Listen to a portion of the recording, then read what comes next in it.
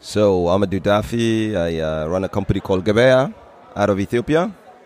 So that's about it, I think. Yeah, welcome to the African Tech Roundup, man. All right. Thank you very much, sir. My name is Adewale Yusuf. I run the company called TechPoint.ng. We're a media platform. We are like most read in Sub-Saharan Africa when it comes to startup, entrepreneurship, and technology. Then we host tech events as well. At least this year we've had 2, and we have more than 10,000 people there. So, yeah. Fantastic. Welcome to the African Tech Roundup, man. Thank you for having us.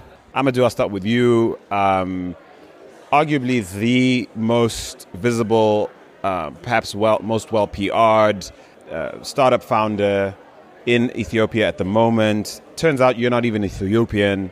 You're actually Senegalese. What the heck? Hey, man. Okay. All right. So the story is very simple. If you can't go to Nigeria, you got to go to Ethiopia, right? So it's the second largest population. Most of my, 3/4 of my life I actually spent in the U.S. So that's probably how you're connected, yeah? And I've been traveling to Africa the past 6 years trying to rediscover the continent. Because you think you're in Nigeria, you think you know Africa. And what did you do in the U.S.? So, I went to school there. I'm a software engineer by trade. So I worked for a few companies. And I learned the trade, went to even enterprise architect.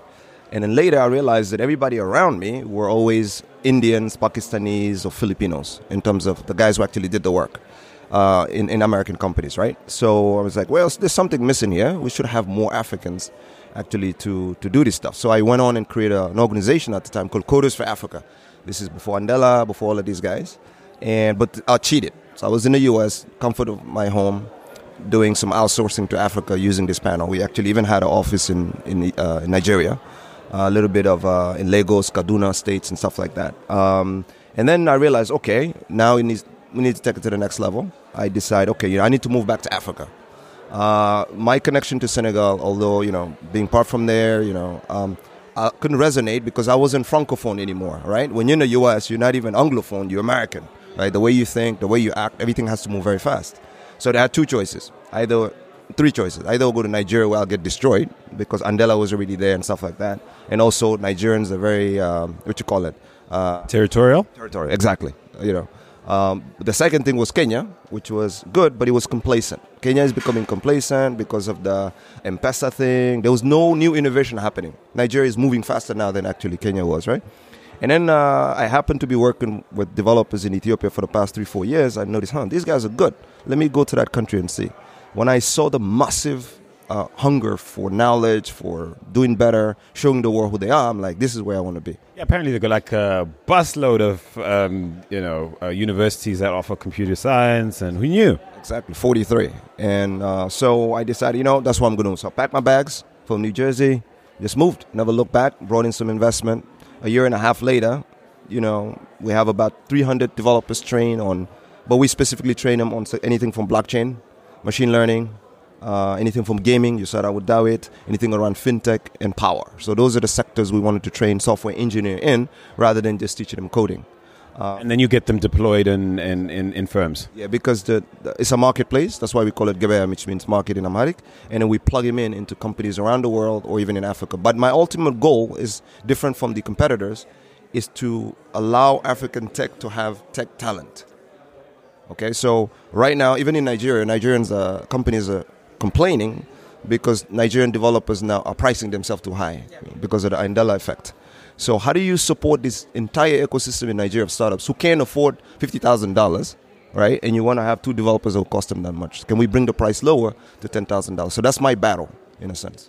So Adewale is like, he went, when you talked about, off mic, of course, he went, when he said, the price of the cost of coding talent in Nigeria is like gone ridiculous since Andela did a thing. We had Andela on the show a while ago. We had the head of strategy, and she's like, well, you can't blame us for, paying people what they're worth, and maybe that says something about what the market was valuing, proper talent. Maybe there's just a correcting of what talent's actually worth.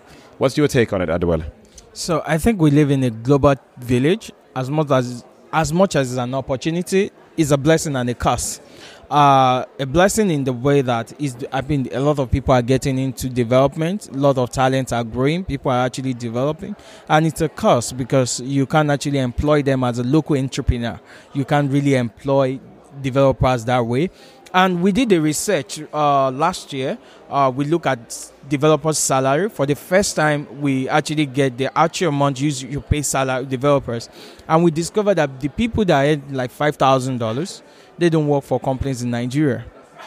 And they are working among us. They are working among us. They are like a ghost that lives among us. And they are big boys because in the US, it's if you run a company in the US, it will be of a good benefit to you to pay a developer in Nigeria to work with you remotely, because in the US you have to cater for their home, for a lot of stuff. You can't even keep them in the valley. So now they're actually employing them at home in Nigeria. So it's actually a lot of challenges. So developers are getting better to work for companies outside Nigeria.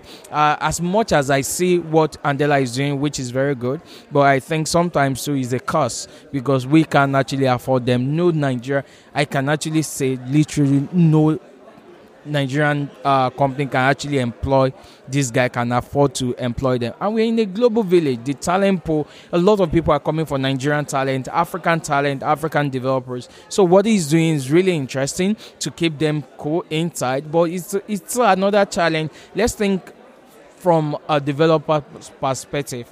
It's all gravy for them. Exactly. Why should I stay with you when my mate I can actually earn more from outside? So that's actually a very big dilemma.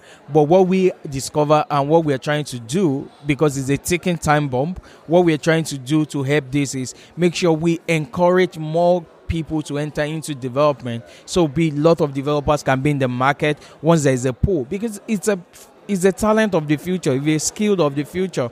The demand is growing every day, and it's going to get more because everybody is migrating online. So Amadou, you're amening in this corner over there.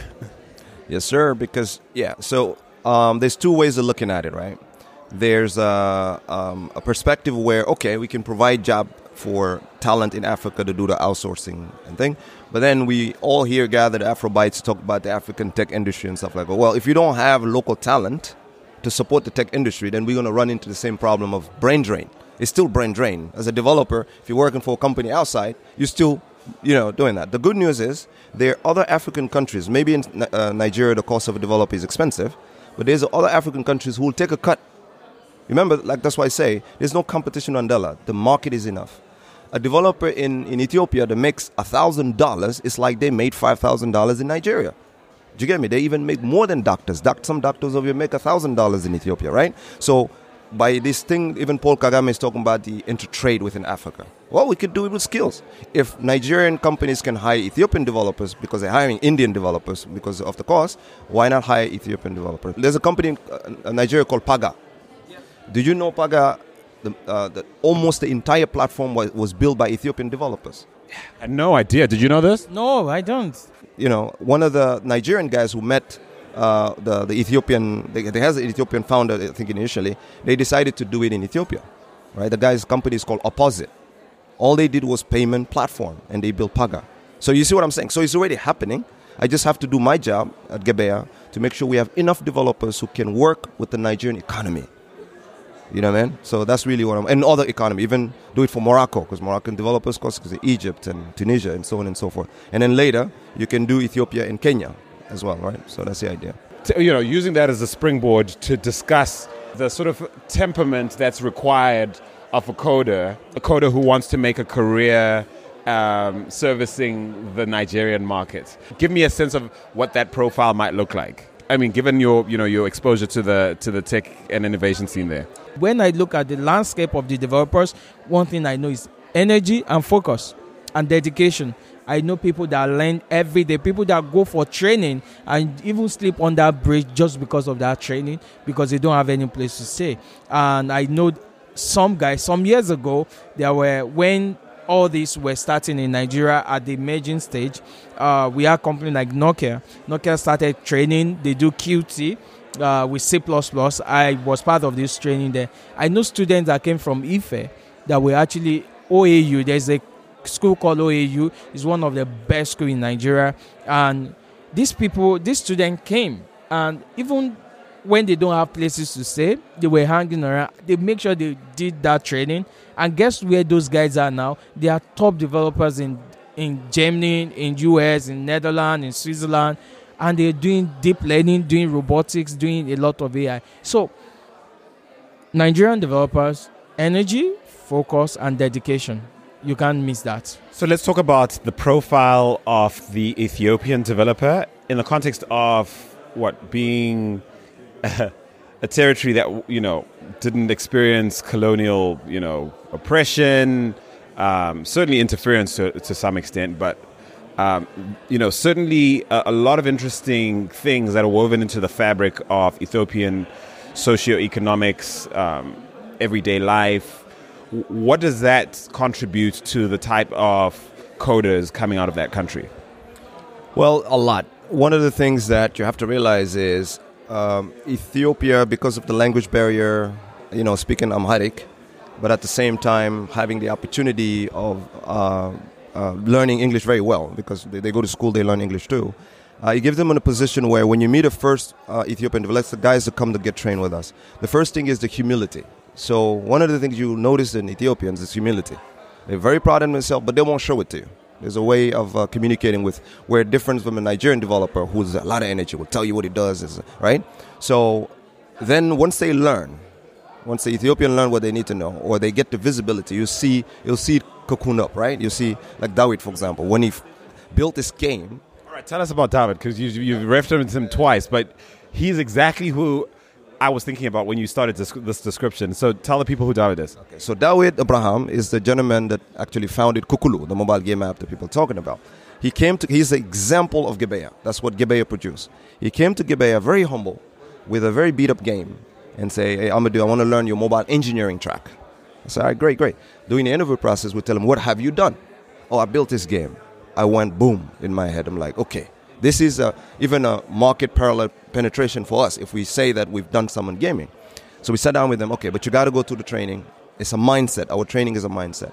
So we went through it. When he was done, he landed a couple of jobs on the platform, but he really wanted his product to grow. So we incubated him. Gebeya actually invested money on him, giving the mentorship from me and my co-founder, and turned him on what it is today. So when Dawit first came to Gebeya, and the Dawit now is totally different. You get me? So, but he's humble. Meeting some of the other Ethiopian delegates here at Afrobytes this year, running into people who helped program the Sophia robot in Saudi Arabia. Apparently, up to 50% of that code was done in Ethiopia. But you talk to them in the corridors, see them on a panel. You're like, I'm not dealing with. If an American had done it, they'd be like headlining the whole place, and it'd be and so what is that? How is that good for business in Gebeya terms? So it's quite confidence. So they're very quiet in confidence. But what it does to me is an Ethiopian developer is not driven by money right away. They want to prove something. Whereby a Kenyan developer, Nigerian, and it's totally normal, can be driven by money. I know this thing, I'm going to make a lot of money. Which gives me time to ramp up the capacity.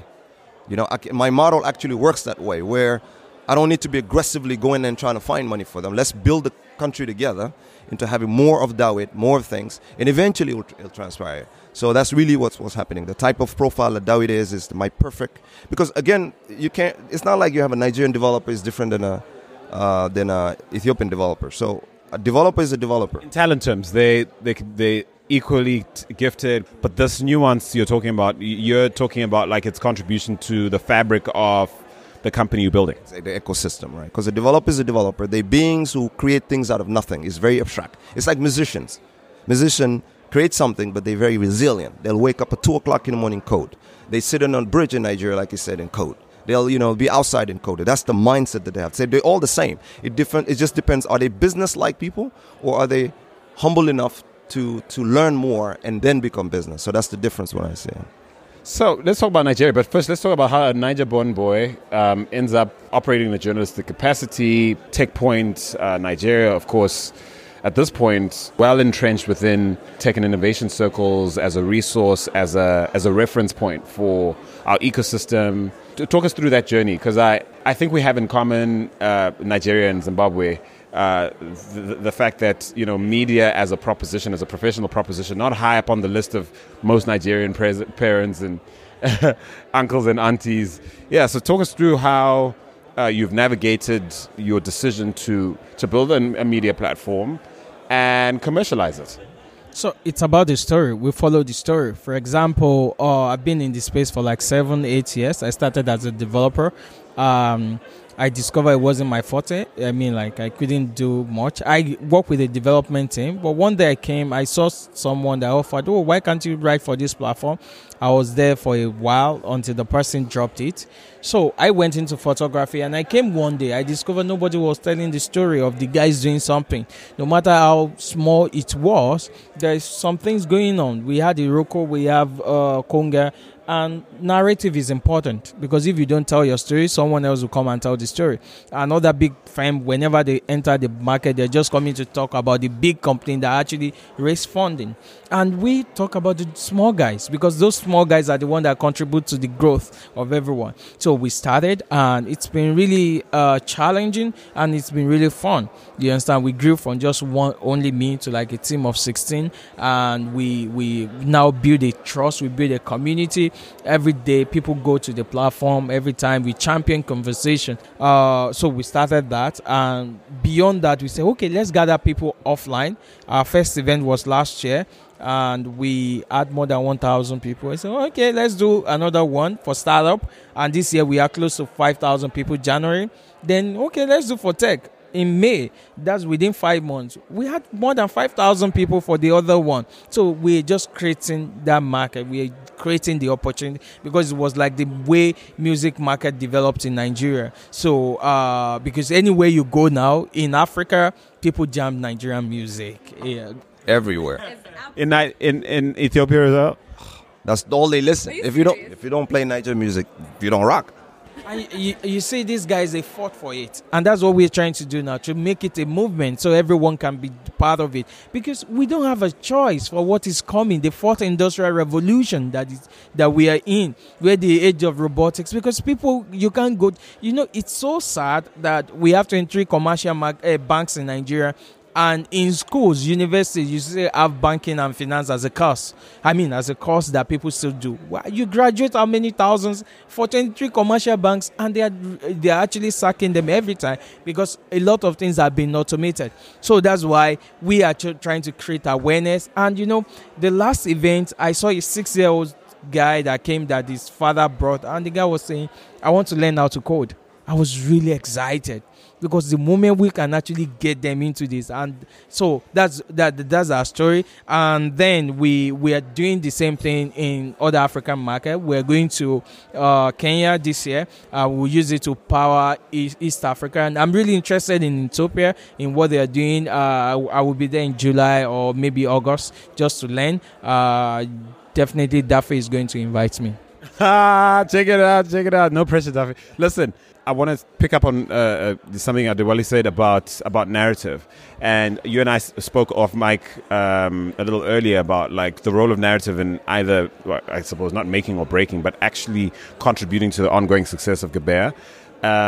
It seems some startups on the continent have an easier time at grabbing those headlines, making those TechCrunch, Fast Company listings, and that kind of thing, and there seems to be, by and large, a single story told about what's hot and what's not in the developed world, and the same names keep coming up. In your case, what's obviously relevant to your context is Andela, and I've even found myself sort of referring to Gebea even on our show as the sort of Andela, the Andela in Ethiopia, not the second best. So give me a sense of your perception of how narrative and how narrative is contributing to, or maybe scuppering, the progress you'd like to see Gebea make. All right, so there's two things. There's three things. First of all is what you call direct information and information. Direct information is what I'm getting from a South African living in an Ethiopian. So the direct information that we have versus indirect information, where CNN is telling me what you're doing in South Africa. which is how Africans have always operated. We always gotten information from other African countries based on what you see in CNN. Okay, I'm looking forward for TechPoint to come to Ethiopia, and we'll tell them from our perspective what Ethiopians are doing. So now, if you look at it from Andela, that's what they're doing. So their interest at heart, from a moral interest, is not Africa, right? Because it's clear to their model. We can't blame them for it. They're trying to have brains that they can ship to the U.S. or make them work, and benefit from it. It's a business decision. My moral interest is allowing the African tech industry to blossom, because if you don't do that, no matter how much money you make, right, from foreign companies, eventually it won't benefit the thing. So what I want to do, my focus is Africa. I rather TechPoint actually write an article about us and tell us how we are helping the startup ecosystem find affordable and quality developer than being on CNN. That's why I never wanted to be on CNN right away. At the end of the day, if you need a developer, you need a good developer. Whether Zuckerberg funded the organization that you run, or I personally and my co-founder funded our organization, let's put him toe to toe. We can only beat each other in terms of pricing and in terms of capacity. In 1 year, in a year and a half, we have 260 developers. When Andela started, people don't even go back and see how Andela started. When they started in Nigeria, they were struggling.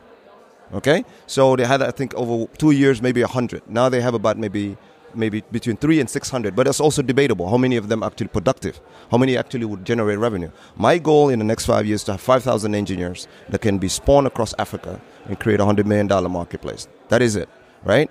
So I am focused in that narrative. I am going to these African countries, talking to these African people and saying, don't hire people from overseas anymore, hire African developers. Whereby Andela's message may be different, but at least it validates what I'm doing.